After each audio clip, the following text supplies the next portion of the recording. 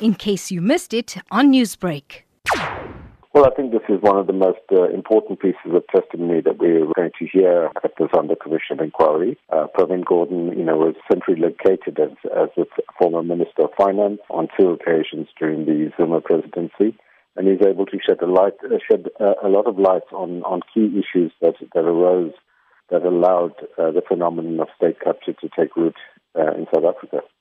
Is it a concern that this much-anticipated statement of evidence was leaked to the media? It's a matter that unfortunately is a regular occurrence in not just in South Africa, but it's a global problem where documents get leaked to the media from time to time, and it was reported upon.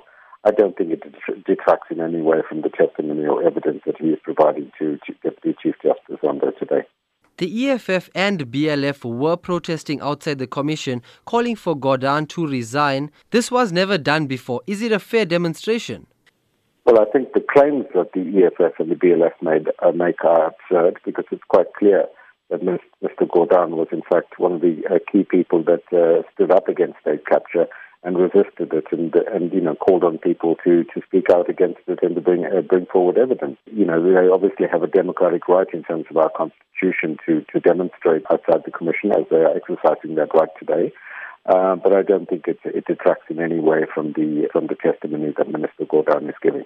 During his testimony, Gordhan asked why no big figures wear the orange uniform. What does this say about his expectations for the criminal justice system to prevail over corruption?